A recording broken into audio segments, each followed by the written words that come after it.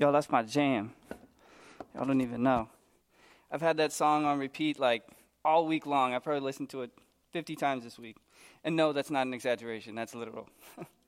So turning your Bibles to the book of 2 Kings. We're going to be all over Scripture today. So some of it will be on the screen behind me. Some of it will not. Truthfully, there was just too much to put back there. And so we're going to be all over the Bible today. And hopefully you'll be able to follow along with that. We are coming towards the end of this series called Uproot. And in this series, we are talking about secret sin. We're talking about uprooting the sin that is in our hearts.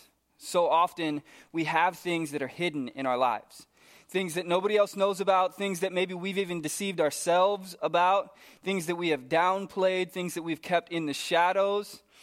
And we're looking at different places in Scripture where people who have had situations like that, sin that they refuse to repent of, comes back and blows up in a terrible way. And today, we're going to look at the case study of a man named Jehu. Jehu? Don't worry, I'm going to tell you. That's also the first of many times I'm going to use that joke. So prepare yourself for that as well. Some of you may be a little bit young to remember the 2008 movie, The Dark Knight. Are there any Batman fans in here? Okay, very good. The Dark Knight was an iconic film, okay? One of, in my opinion, the best of all time. It is, in my opinion, one of the best Batman movies, okay? When that movie came out, I was in grad school. Allison was in grad school at the time as well. And this was before we were together, but separately in the same place. We both went to see this movie in the theater, I don't know how many times.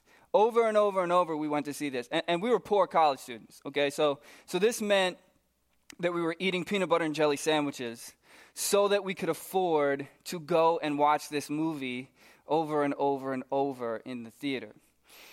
And in this movie, you have some iconic villains, okay? You have the best Joker who has ever been in any Batman series production, Heath Ledger.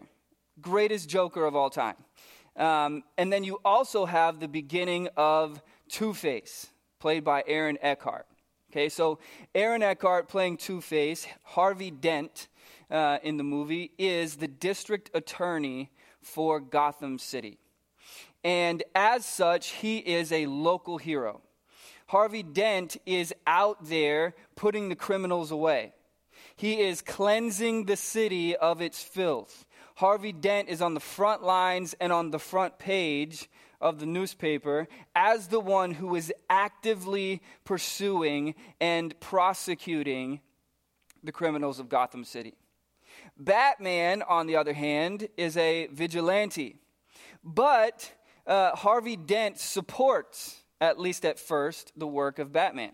And so there's this scene in The Dark Knight where Harvey Dent is sitting down at dinner with Bruce Wayne. Of course, not knowing that Bruce Wayne is Batman. And the ladies that they're at dinner with are having a conversation about whether or not Batman should be allowed to continue to be a vigilante in Gotham City. And Harvey Dent is saying, absolutely, I believe that Batman is necessary.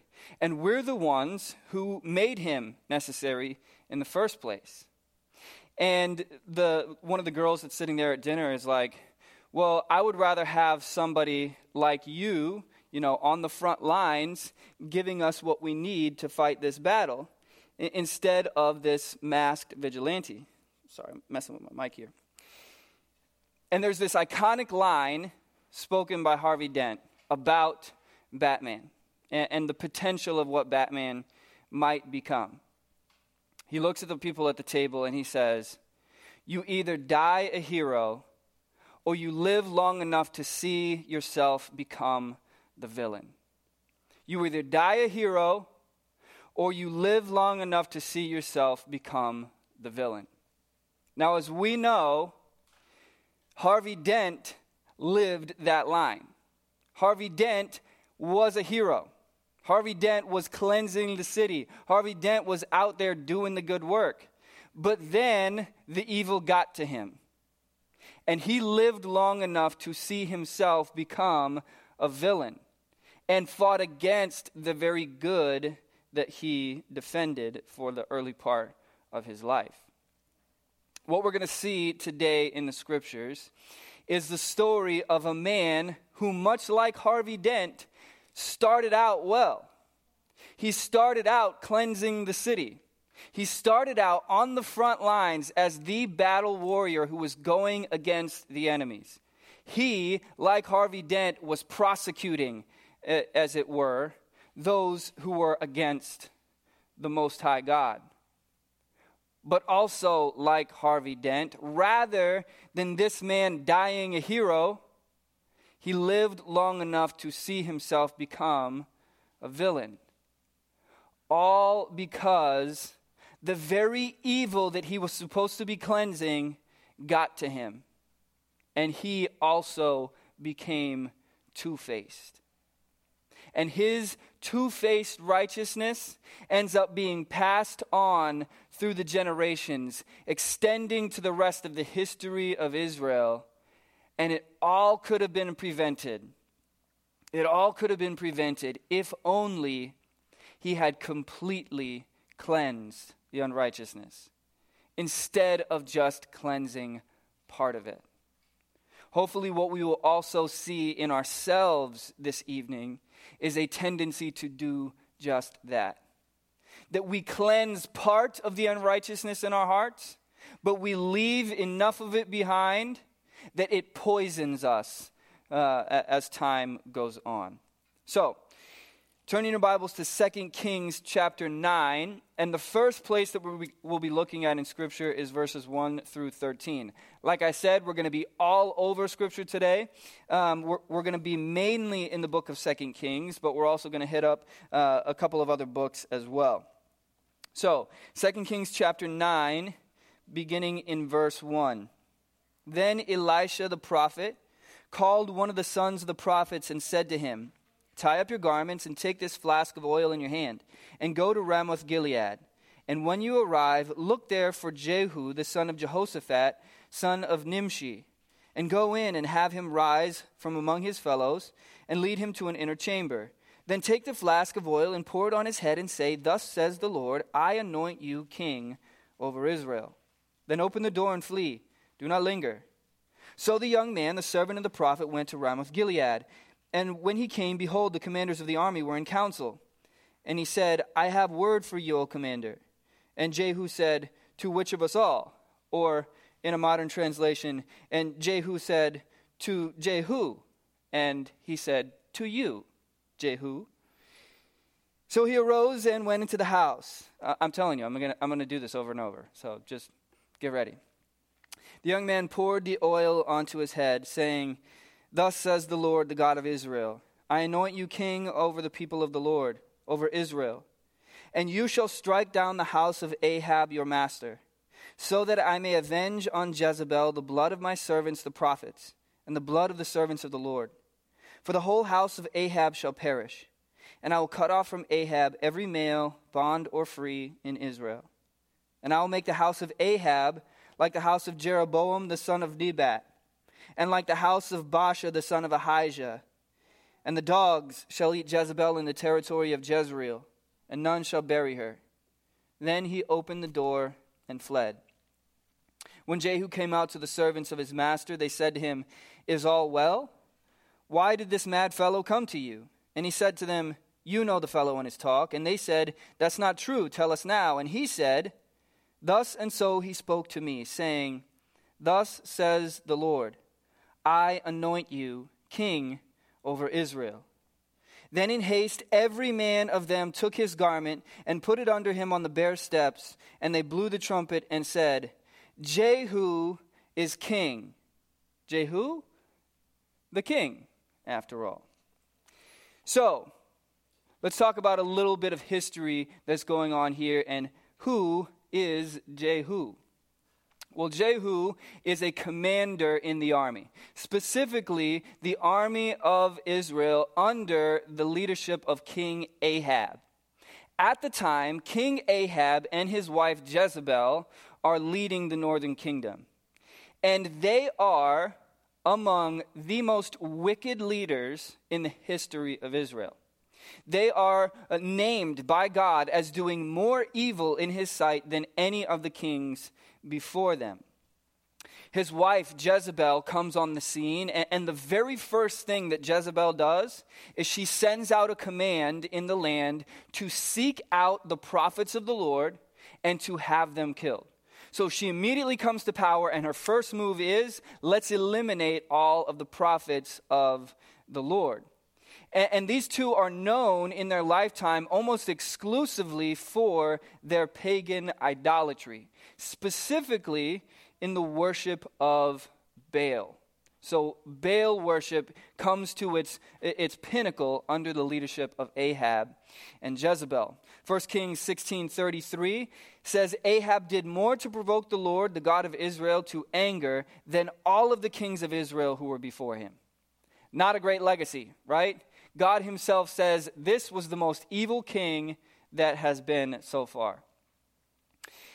When Jezebel sent out word to the army to seek out the prophets and to have them killed, we know that some of them remained safe because of the work of the prophet Obadiah. Obadiah took some of those prophets and he hid them in the caves to rescue them.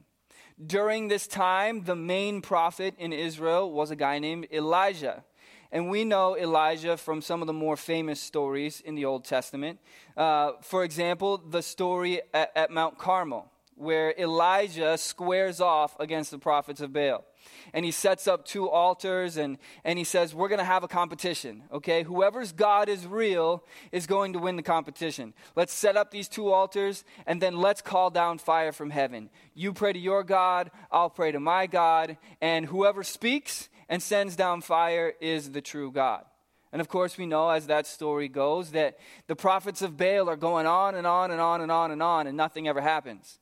And Elijah is over in the corner talking trash. Maybe your God is sleeping. Maybe your God went to the bathroom.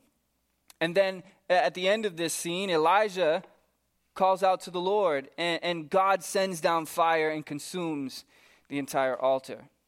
And so Elijah at this time is preeminent as the voice of the Lord. Well, Elijah is told that Ahab is going to be killed in battle. He prophesies that Ahab's reign will come to an end. Ahab does get killed in battle, exactly how Elijah prophesied. And his entire regime eventually will be wiped out, as we're going to see. And so at that time, God tells Elijah to anoint 3 men into leadership roles. Okay? Hazael as a king of the area of Aram, Jehu here as the king of Israel, and Elisha as his successor. And so Elisha becomes the new prophet in Israel. So Jehu is chosen by God to take over the kingship.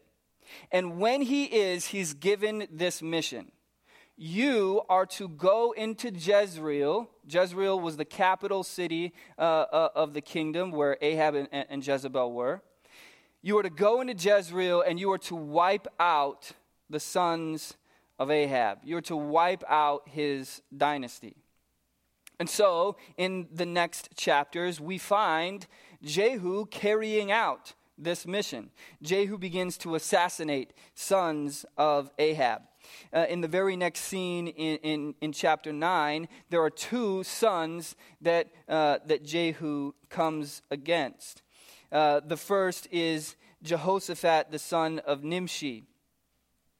Joram. Joram has been injured in battle, and now he's recovering in the city of Jezreel. And Jehu marches against the city, and he has the king come out to him. And so in verse 21, Joram, the king, says, make ready. And they make ready his chariot. And so Joram, king of Israel, and Ahaziah, king of Judah, set out each in their own chariot and went to meet Jehu, and met him at the property of Naboth the Jezreelite. And when Joram saw Jehu, he said, is it peace, Jehu? He answered, "What peace can there be so long as the whorings and sorceries of your mother Jezebel are so many?" Then Joram reigned about and fled, saying to Ahaziah, "Treachery, O Ahaziah!" And Jehu drew his bow with full strength and shot Joram between the shoulders, so that the arrow pierced his heart, and he sank in his chariot. Jehu said to Bidkar his aide, "Take him up and throw him on the plot of ground belonging to Naboth the Jezreelite. For remember, when you and I rode side by side behind Ahab his father, how the Lord made this pronouncement against him. As surely as I saw yesterday the blood of Naboth and the blood of his sons, declares the Lord, I will repay you on this plot of ground. Now therefore take him up, throw him on the plot of ground in accordance with the word of the Lord." And so he kills the first son of Ahab. Then he turns his attention to Ahaziah, the king of Judah, and he assassinates Ahaziah, the king of Judah. Beginning in verse 30 of chapter 9, he goes into Jezreel and he sees Jezebel. And Jezebel, looking down from her upper rooms, looks down at him and says, "Do you come in peace?" And Jehu looks up and he looks at her aides that are with her and he says, "Who's with me? Is anyone loyal to me?" And two guys step forward and he tells them, "Take her and throw her down to me." And so they pick her up and they throw her off the balcony. So she falls down to the balcony, and it says that Jehu runs his chariot over her. And then he goes into her castle and he eats dinner. It's a boss move. At the end of dinner, he says, "All right, somebody go out and bury Jezebel." But according to the prophecy spoken by the Lord, Jezebel's body has been eaten by the dogs. And so this process continues, right? He goes after every single member of Ahab's dynasty exactly as the Lord commanded. In chapter 10, there are 70 sons in Samaria. Ahab assassinates them all. And then at the end of chapter 10, we find what's perhaps the most important thing that he does. He strikes down the prophets of Baal. He goes after Baal worship, just like Elijah did, right? And this scene is brilliant in the way that he does this. He does a cunning trick. He tricks all the prophets of Baal. He goes in and he says to the people, "Ahab served Baal a little, but Jehu will serve him much." So he goes out and he tells the people, "You guys think that Ahab served Baal a lot? I will serve Baal even more. So assemble to me. Therefore call to me all the prophets of Baal, all his worshipers and his priests. Let none be missing, for I have a great sacrifice to offer Baal. Whoever's missing shall not live." So he's like, send out the word to the people. We're going to have the biggest worship service for Baal that there ever has been. We're going to blow out of the water anything that Ahab has ever done. But Jehu did it with cunning in order to destroy the worshipers of Baal. Verse 20, Jehu ordered, "Sanctify a solemn assembly for Baal." So they proclaimed it. And Jehu sent throughout all Israel, and all the worshipers of Baal came, so that there was not a man left who did not come. And they entered the house of Baal, and the house of Baal was filled from one end to the other. So all of the worshipers of Baal, the priest, everybody gathers for this big worship service. Verse 22, he said to him who was in charge of the wardrobe, "Bring out the vestments for all the worshipers of Baal." So he brought out all the vestments for them. Then Jehu went to the house of Baal with Jehonadab the son of Rechab, and he said to the worshipers of Baal, "Search and see that there is no servant of the Lord here among you, but only the worshipers of Baal. There better not be anybody faithful to God in here, because if there is, I'm going to come after them." Verse 24, then they went in to offer sacrifices and burnt offerings. Now, Jehu had stationed 80 men outside and said, "The man who allows any of these whom I give into your hands to escape shall forfeit his life." So as soon as he made an end of the offering, Jehu said to the guard and to the officers, "Go in and strike them down. Let not a man escape." So when they put them to the sword, the guard and the officers cast them out and went into the inner room of the house of Baal. And they brought out the pillar that was in the house of Baal and burned it. I love this. Verse 27, one of the funniest verses in the whole Bible. "And they demolished the pillar of Baal and demolished the house of Baal and made it a latrine to this day.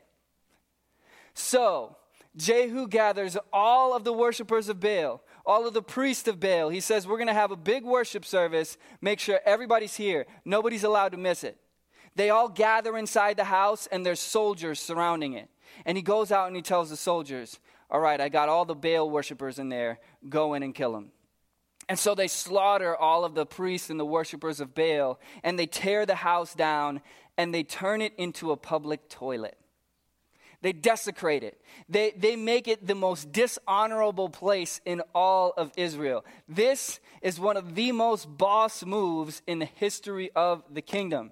You cannot have more of a heroic scene than the man that God sends, goes in and defeats the enemy, and then he says, all of Israel, welcome to your new toilet.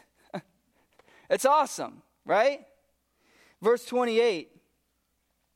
Thus Jehu wiped out Baal from Israel. Thus Jehu wiped out Baal from all Israel. At this point in the story, Jehu is Harvey Dent. Jehu is Harvey Dent because he is at the front lines eliminating the enemies. He's at the front lines eliminating those who are set up against the word of God. He is eliminating Baal worship, eliminating this form of idolatry in the land, so much so that he makes a desecration of it. And had the story stopped there, Jehu would have died a hero. Unfortunately, the story does not stop there. And instead of dying a hero, Jehu lives long enough to see himself become the villain. Right after this verse, thus Jehu wiped out Baal from Israel, comes verse 29 of chapter 10. But Jehu did not turn aside from the sins of Jeroboam, the son of Nebat, which he made Israel to sin. That is, the golden calves that were in Bethel and in Dan.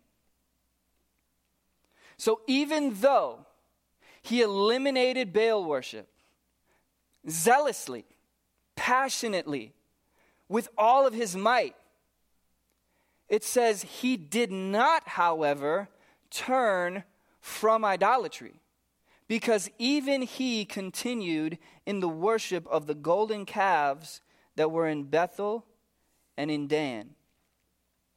So in this hand, the sin is fought against, and in this hand, the sin is worshipped. In this good part of his face, he fights against the evil, but on this part of his marred and mangled face, he is the evil that he seems to fight against. He is Two-Face. We're going to look a little bit as we go on what exactly this form of worship was. But I want to begin by saying this, that one of the greatest tools of the enemy is just a sin trade. One of the greatest tools that the enemy has in his arsenal is a sin trade. If you can eliminate lust, but replace it with pride, Satan will take that trade 7 days a week. He does not care what sin it is that's in your life. If you're trapped in sin, if you're relying on your own power, it doesn't matter if you've defeated one, if you replace it with another. And what Jehu does is he eliminates one sin and it's replaced with another one. As we are going through this process of uprooting sin, we need to be careful that we don't allow some sins to get swept under the rug. While we're addressing the big ones and the obvious ones, it's so easy for us to look at other things and go, that's really no big deal. It's easy for us to look at those things and say, well, that stuff doesn't matter as much as this stuff. So I'm going to take care of this stuff. This stuff is okay. That's exactly what Jehu did. And what we're going to see is that it has catastrophic consequences. So, if you're taking notes, here's point number one. Repentance is always costly. Repentance is always costly. So, when we see what his sin was, Jehu did not turn aside from the sins of Jeroboam. We have to ask the question, of course, what were the sins of Jeroboam? For that, we turn to the book of 1 Kings. 1 Kings chapter 12. In 1 Kings chapter 12, we find the kingdom of Israel, which was at that point a unified kingdom, is divided into a northern kingdom and a southern kingdom. Rehoboam is anointed the king over the northern kingdom, and Jeroboam is appointed king over the southern kingdom. So, the kingdom is divided. Verse 16, when all Israel saw that the king did not listen to them, the people answered the king, "What portion do we have in David? We have no inheritance in the son of Jesse. To your tents, O Israel, look now to your own house, David." So Israel went to their tents. Rehoboam reigned over the people of Israel who lived in the city of Judah.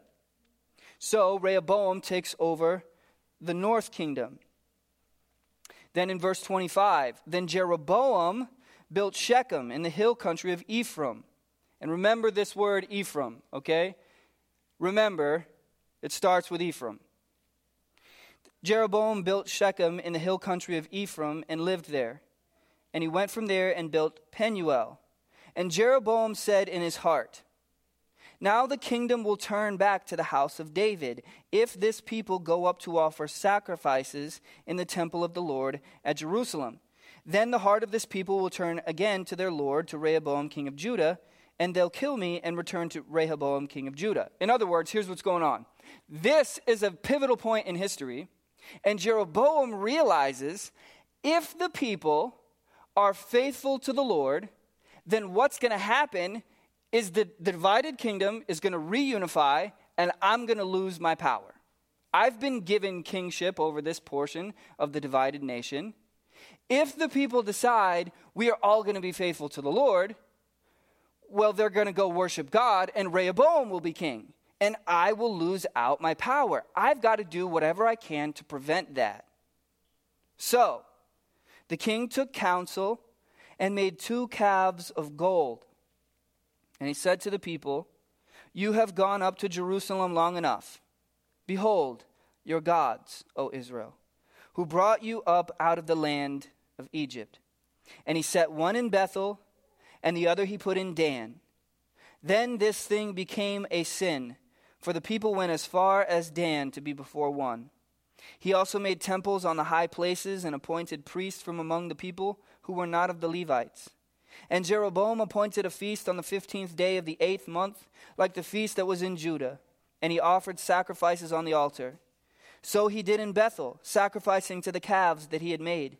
And he placed in Bethel the priests of the high places that he had made. He went up to the altar that he had made in Bethel on the 15th day in the 8th month, in the month that he had devised from his own heart. And he instituted a feast for the people of Israel, and went up to the altar to make offerings.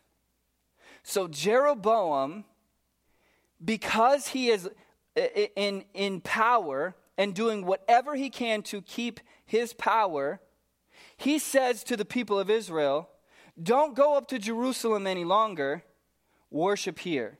These golden calves, these are your gods who brought you out of Egypt." It is intentionally pointing back into the Exodus when the people of Israel worshiped a golden calf and said, "Here is your God who brought you up out of the land of Egypt." Knowing that surrender to the Lord would mean the end of his reign, he sacrificed his own people for his own selfish gain. So then, going back to 2 Kings, what did Jehu do? Jehu, instead of ridding the nation of this divisive idolatry, continued to indulge in it himself. Jehu did not turn aside from the sins of Jeroboam, the son of Nebat, which he made Israel to sin, that is, the golden calves that were in Bethel and in Dan. And so, like Jeroboam, he followed the commands of God only as far as it was convenient to him. He eliminated Baal, but he kept the sins of Jeroboam. He eliminated Baal and he kept the golden calves. He did this, zealously cleansing the nation of one sin without ever addressing an equally evil other sin. Oftentimes, we follow the commands of God that are convenient to us. We follow the commands of God that don't really cost us everything. It has the appearance of costing us. It has the appearance of righteousness, but we slink into the shadows, into the sins that we have hidden there, and we keep them under the guises of the righteousness that we show everybody else. Charles Spurgeon, when he reflected on this passage, said this: hating one sin, he loved another, and thus proved that the fear of the Most High did not reign in his chest. He was merely a hired servant, and received the throne as his wages, but a child of God he never was. Charles Spurgeon points at Jehu and says that this guy was no more than a hired hand from God, because in his heart he was never faithful to the Lord. In his heart, he was only willing to give to God what would benefit him. Because what did Jehu receive when he eliminated Baal? Kingship. What did Jehu receive when he did this thing that God asked him to do? Power.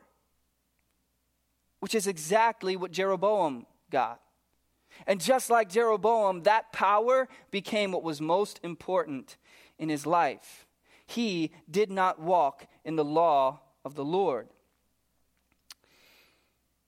We read a little bit later on in chapter 10,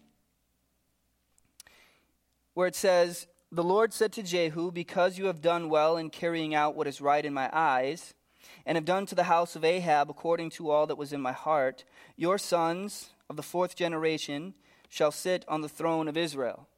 God rewards Jehu because he did what he asked, by saying, you get 4 generations of power. After that, it's done.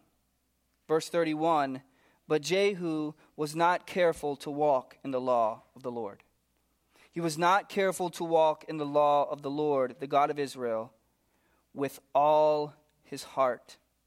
He did not turn from the sins of Jeroboam, which he made Israel to sin. Another commentator speaking on this passage said that by not taking heed to walk in the law of the Lord God, he showed that he did not have true fellowship with God.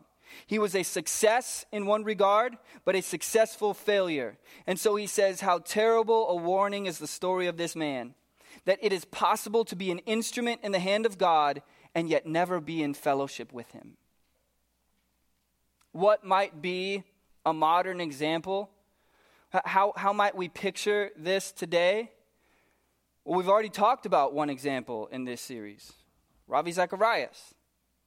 Ravi Zacharias zealously defended the truth of God's word, publicly, brilliantly. He zealously and remarkably defended Christianity against the claims of atheism and secular humanism, demonstrating with brilliance how the Bible is logical and true and reasonable. Out in front, he was a bastion of light for truth. But like Jehu, he was not careful to walk in the law of the Lord. Like Jehu, he did not turn from the sin of idolatry. And in the shadows, he hid this destructive sin that destroyed the lives of people around him and is rippling across the entire planet. My friends, repentance is always costly, because we don't just give to God what is easy. We don't just give to God the things on the surface. We must give God everything. We must not allow there to be anything hidden in the shadows, because if it does, it will have a ripple effect that affects not only our lives, but countless other lives after us. This is point number 2.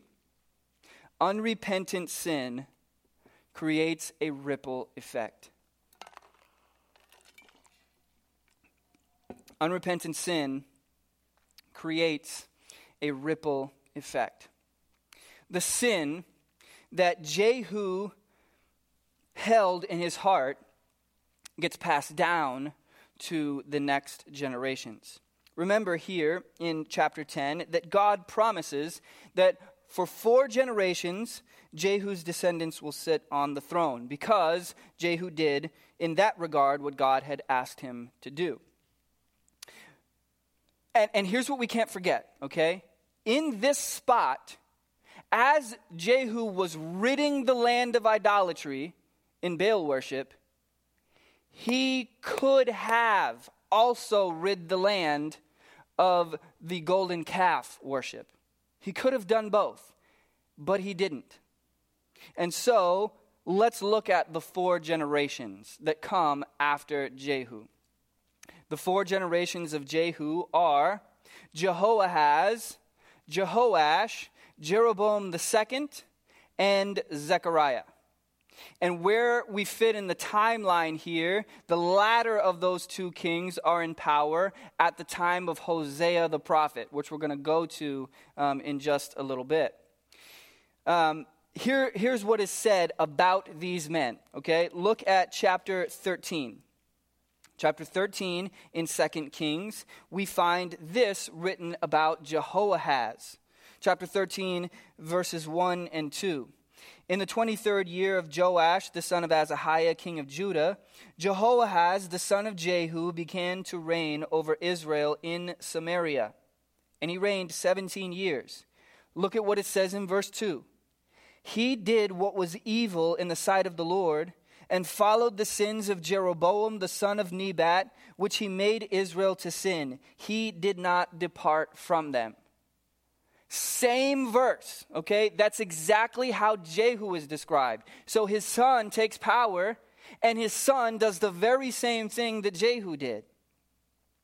Next, we look at Jehoash in chapter 13, verses 10 and 11. In the 37th year of Joash, king of Judah, Jehoash, the son of Jehoahaz, began to reign over Israel in Samaria, and he reigned 16 years. He also did what was evil in the sight of the Lord. He did not depart from all of the sins of Jeroboam, the son of Nebat, which he made Israel to sin, but he walked in them. We're seeing a trend here. I bet you can guess what happens next when we look at Jeroboam II in chapter 14. Verses 23 and 24, it says, in the 15th year of Amaziah, the son of Joash, king of Judah, Jeroboam, the son of Joash, king of Israel, began to reign in Samaria. And he reigned 41 years. And he did what? What was evil in the sight of the Lord. He did not depart from all of the sins of Jeroboam, the son of Nebat, which he made Israel to sin. One more. The 4th generation, 4th guy, chapter 15, Zechariah. Verses 8 and 9. In the 38th year of Azariah, king of Judah, Zechariah the son of Jeroboam reigned over Israel in Samaria 6 months. And he did what was evil in the sight of the Lord, as his fathers had done. He did not depart from the sins of Jeroboam, the son of Nebat, which he made Israel to sin. All 4 generations of Jehu did the exact same thing that Jehu did. They prioritized in their life what their father had prioritized. They followed in the footsteps of their ancestors. And so we have to ask the question, when we look at those 4 generations and what they did, what would have changed? What would have been different? How would this have been so much better If Jehu, when he eliminated Baal worship in the land, had also eliminated the worship of these golden calves, how different would it have been for Jehoahaz, Jehoash, Jeroboam II, and Zechariah? It could have been so much different. It could have been so much better. Instead, his succeeding generations did exactly what he did. And not just them. These same descriptions are used of so many other kings. This verse that says, he did not turn aside from the sins of Jeroboam, the son of Nebat, which he made Israel to sin. That same verse is repeated over and over and over and over throughout the book of 2 Kings. It didn't have to. If Jehu would have done the right thing, it would not have gone that way. This trickle-down effect led to generations of disobedience, generations of sin. And ultimately what it leads to is Israel being exiled. Israel is exiled. So now turn to chapter 17. And we're going to look at verses 6 through 23. So I want you to see where this ends up, okay? Because so often we think, if I just have this sin over in the corner, I'm the only one that's affected by it, okay? This is a personal thing. It only affects me. That's a lie. This is where Jehu's sin ends up for all of the people, okay? Chapter 17, beginning in verse 6. In the 9th year of Hoshea, the king of Assyria captured Samaria. So Samaria, again, the capital city of the kingdom. Assyria comes and captures Samaria. And he carried the Israelites away to Assyria and placed them in Halah, and on Habor, the river of Gozan, and in the cities of the Medes. And this occurred because the people of Israel had sinned against the Lord their God, who had brought them up out of the land of Egypt, under the hand of Pharaoh the king of Egypt, and had feared other gods and walked in the customs of the nations whom the Lord drove out before the people of Israel, and in the customs that the kings of Israel had practiced. And the people of Israel secretly did against the Lord their God things that were not right. They built for themselves high places in all their towns, from watchtower to fortified city. They set up for themselves pillars and asherim on every high hill and under every green tree. And there they made offerings on all the high places, as the nations did whom the Lord carried away before them. And they did wicked things, provoking the Lord to anger. And they served idols, of which the Lord said to them, "You shall not do this." Yet the Lord warned Israel and Judah by every prophet and every seer, saying, "Turn from your evil ways, keep my commandments and my statutes in accordance with the law that I commanded your fathers, that I sent to you by my servants the prophets." But they would not listen. They were stubborn as their fathers had been, who did not believe in the Lord their God. They despised his statutes and the warnings that he gave them. They went after false idols and became false. And they followed the nations that were around them, concerning whom the Lord had commanded them that they should not do like them. And they abandoned all the commandments of the Lord their God and made for themselves metal images of 2 calves. And they made an Asherah and worshipped all the host of heaven and served Baal. And they burned their sons and daughters as offerings and used divination and omens and sold themselves to do evil in the sight of the Lord, provoking him to anger. Therefore the Lord was very angry with Israel and removed them out of his sight. None was left but the tribe of Judah only. Judah also did not keep the commandments of the Lord their God, but walked in the customs that Israel had introduced. And the Lord rejected all the descendants of Israel and afflicted them and gave them into the hand of plunderers until he had cast them out of his sight. When he had torn Israel from the house of David, they made Jeroboam the son of Nebat king. And Jeroboam drove Israel from following the Lord and made them commit great sin. The people of Israel walked in all the sins that Jeroboam did. They did not depart from them until the Lord removed Israel out of his sight, as he had spoken by the prophets. So Israel was exiled from their own land to Assyria until this day. That is the end result of unrepentant sin. That is the end result of sin that's only halfway dealt with. What started with Jeroboam could have ended with Jehu. Instead, Jehu continued it, and it led to generation after generation after generation of sin in all of the ways that these people were unfaithful. And finally, they get handed over to the Assyrian Empire. Assyria invades, takes over, brings these members of the northern kingdom into exile in Assyria. It didn't have to be that way. Unrepentant sin creates a ripple effect. And God judges sin. That's the bad news. But as always, my friends, there is good news. There is great news. Point number 3. God never gives up on Two-Face or his two-faced children. God never gives up on Two-Face or on his two-faced children. One of the things that I love about the Bible is how all of the different pieces connect. And sometimes we read things in Scripture and we go, okay, moving on. That doesn't mean anything to me.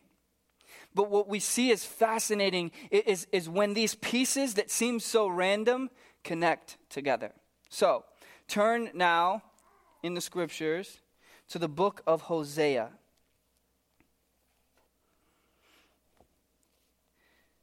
As I said before, when we talk about those 4 generations that come after Jehu, the latter of those 4, the last 2 kings, were in power at the time that Hosea was prophesying in Israel. So these last 2 kings, Jeroboam II and Zechariah, are among the kings that are in power when Hosea is speaking the word of the Lord to the people. So Hosea, as we know, is given this weird job by God. God tells him to go and marry a prostitute. Because what this is going to be is an object lesson for Israel. As he marries this woman who's going to be unfaithful to him, it's a word picture. It's an experiential analogy. As they watch him in his marriage to someone unfaithful, and they sit back and scratch their heads and say, why would you marry a woman who's going to be unfaithful to you? Why would you marry a harlot? Hosea's words to the people are, this is an example of what you have done with God. Okay? You are the harlot who has been unfaithful to the Lord. And so we pick up in Hosea chapter 1, beginning in verse 1. The word of the Lord that came to Hosea, the son of Beeri, in the days of Uzziah, Jotham, Ahaz, and Hezekiah, kings of Judah, and in the days of Jeroboam, the son of Joash, king of Israel. That's Jeroboam II. When the Lord first spoke through Hosea, the Lord said to Hosea, go, take to yourself a wife of whoredom, and have children of whoredom, for the land commits great whoredom by forsaking the Lord. So he went and took Gomer, the daughter of Diblaim, and she conceived and bore him a son. Verse 4. And the Lord said to him, call his name Jezreel, for in just a little while I will punish the house of Jehu for the blood of Jezreel, and I will put an end to the kingdom of the house of the Lord. And on that day I will break the bow of Israel in the valley of Jezreel. Now, you may be saying, wait a second. Why does he say here that he's going to judge the house of Jehu for the blood of Jezreel? Isn't that what he commanded? Wasn't Jehu sent to wipe out the dynasty of Ahab in Jezreel? So why here does it say, I will punish the house of Jehu for the blood of Jezreel? Jezreel, as we remember, is the military capital of the northern kingdom. The actual capital from where Jehu reigned is Samaria. And here's what's going on. Okay, God is not judging Jehu for his obedience to the command to cleanse Jezreel of Ahab and Jezebel's dynasty and the Baal worship that accompanied it. God is judging Jehu for the idolatry that we just discussed that leads to all of those people in Jezreel meeting the judgment of God. That is the blood of Jezreel that's on Jehu's head. Jehu could have eliminated the idolatry, and he didn't. And so all the blood that comes from Assyria is the blood of Jezreel on his head. Also, the blood that he shed in ridding the land of Ahab ultimately is shed for nothing. It ends up being an empty gesture, pointless bloodshed. Because from Jezreel, idolatry still reigned. And for that idolatry, Israel will be judged. And again, judgment comes from the Assyrian Empire. Hosea also talks about this in chapter 11. Go to Hosea chapter 11, verses 1 through 7. And remember that I said before to remember the name Ephraim. It comes up again here. When Israel was a child, I loved him, and out of Egypt I called my son. The more they were called, the more they went away. They kept sacrificing to the Baals and burning offerings to idols. Yet it was I who taught Ephraim to walk. Ephraim being the largest tribe in the kingdom, being the place that this all started, this place where Jeroboam began. Okay, this becomes a term that's used to describe Israel. It was I who taught Ephraim to walk. I took them up by their arms. They did not know that I healed them. I led them with cords of kindness, with the bands of love. I became to them as one who eases the yoke on their jaws. I bent down and fed them. They shall not return to the land of Egypt, but Assyria shall be their king, because they have refused to return to me. The sword shall rage against their cities, consume the bars of their gates, devour them because of their own counsels. My people are bent on turning away from me. Though they call out to the Most High, he shall not raise them up at all. And so again, the Assyrians invade the southern kingdom. They enslave the Israelites, and they bring them to exile. But now I want to lead you to the good news, okay? The good news in all of this is that God never gives up on Two-Face. God never gives up on Two-Face's children.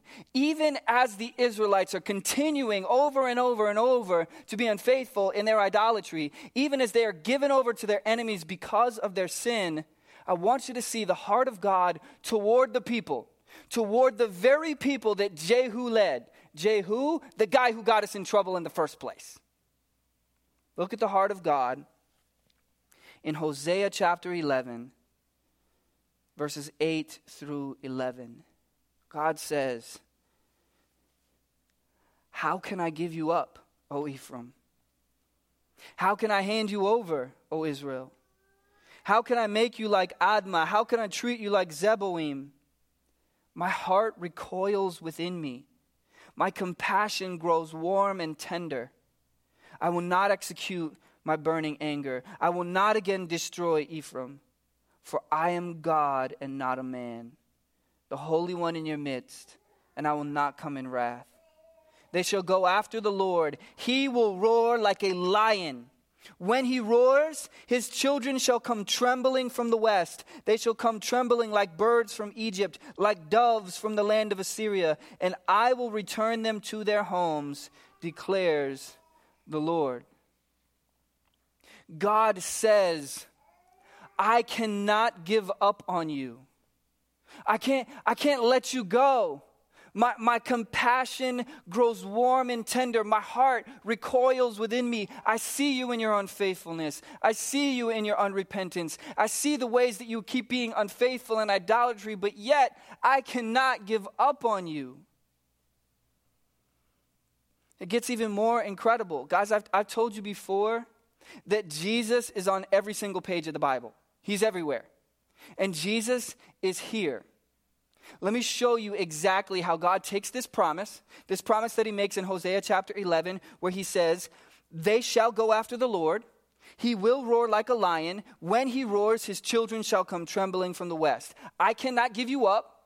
I am going to rescue you. I am going to save you.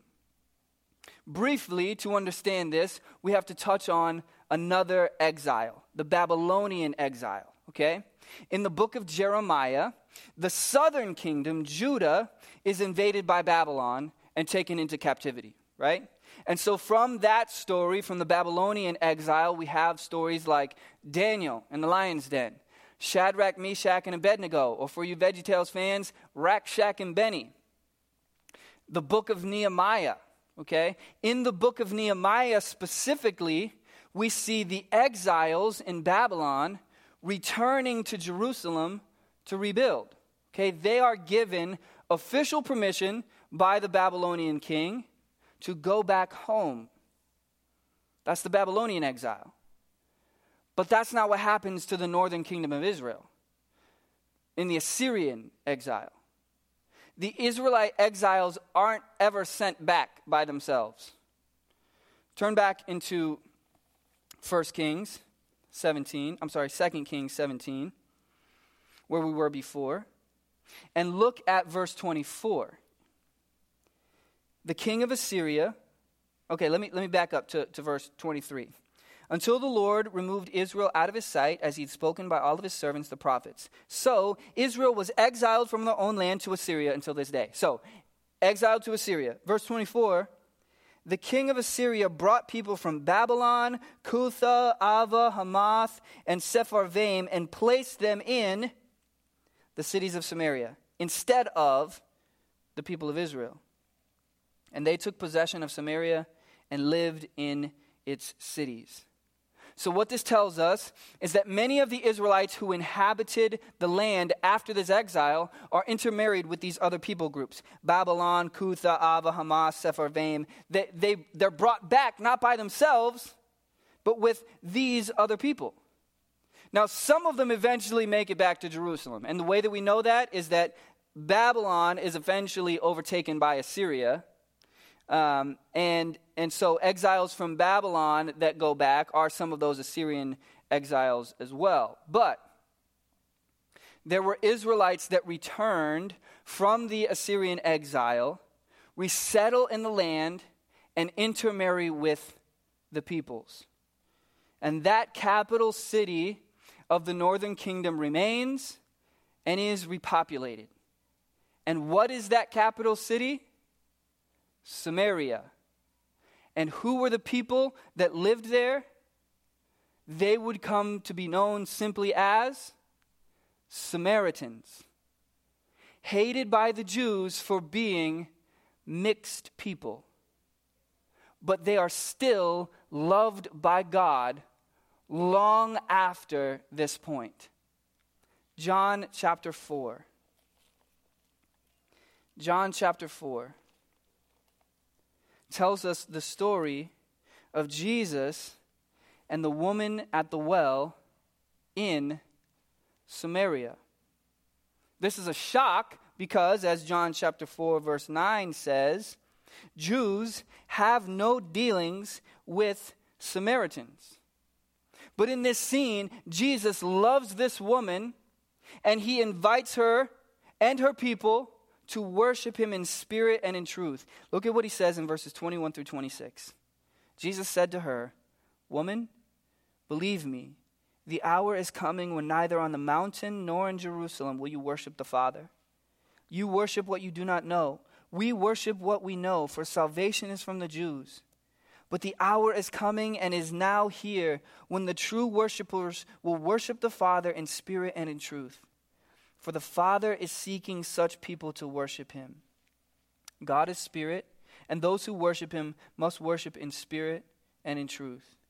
The woman said to him, "I know that the Messiah is coming. He was called the Christ. When he comes, he will tell us all things." And Jesus said to her, "I who speak to you am he." You see what's going on here? Guys, this conversation in John chapter 3 is God keeping his promise from Hosea 11, which he made after the sin that was committed in 1 Kings and in 2 Kings by the leaders of the people of Israel. It's all connected. Jeroboam is driven by a lust for power, and he sacrifices his own people to idols in order to keep that power.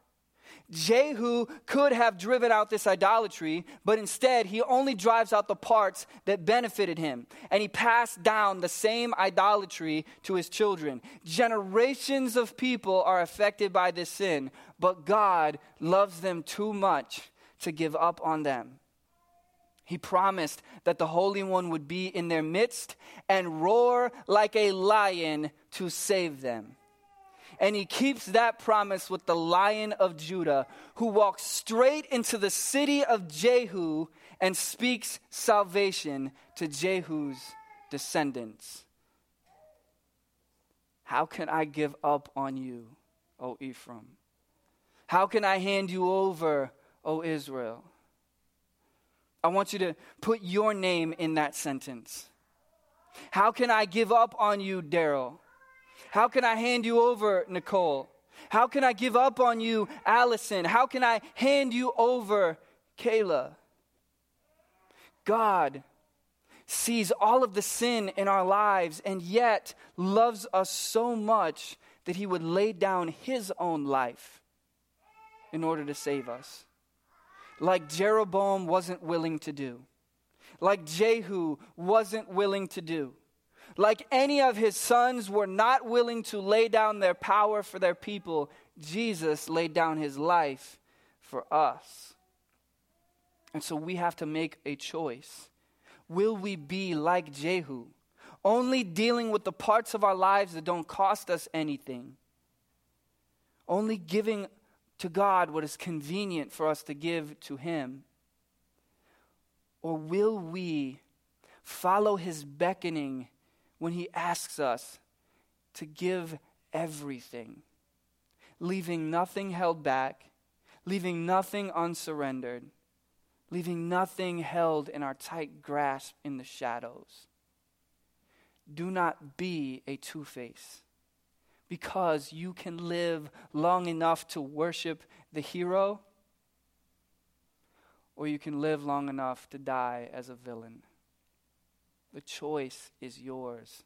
Christ, in his love, calls you to repentance. Let's pray. God, thank you so much for the truth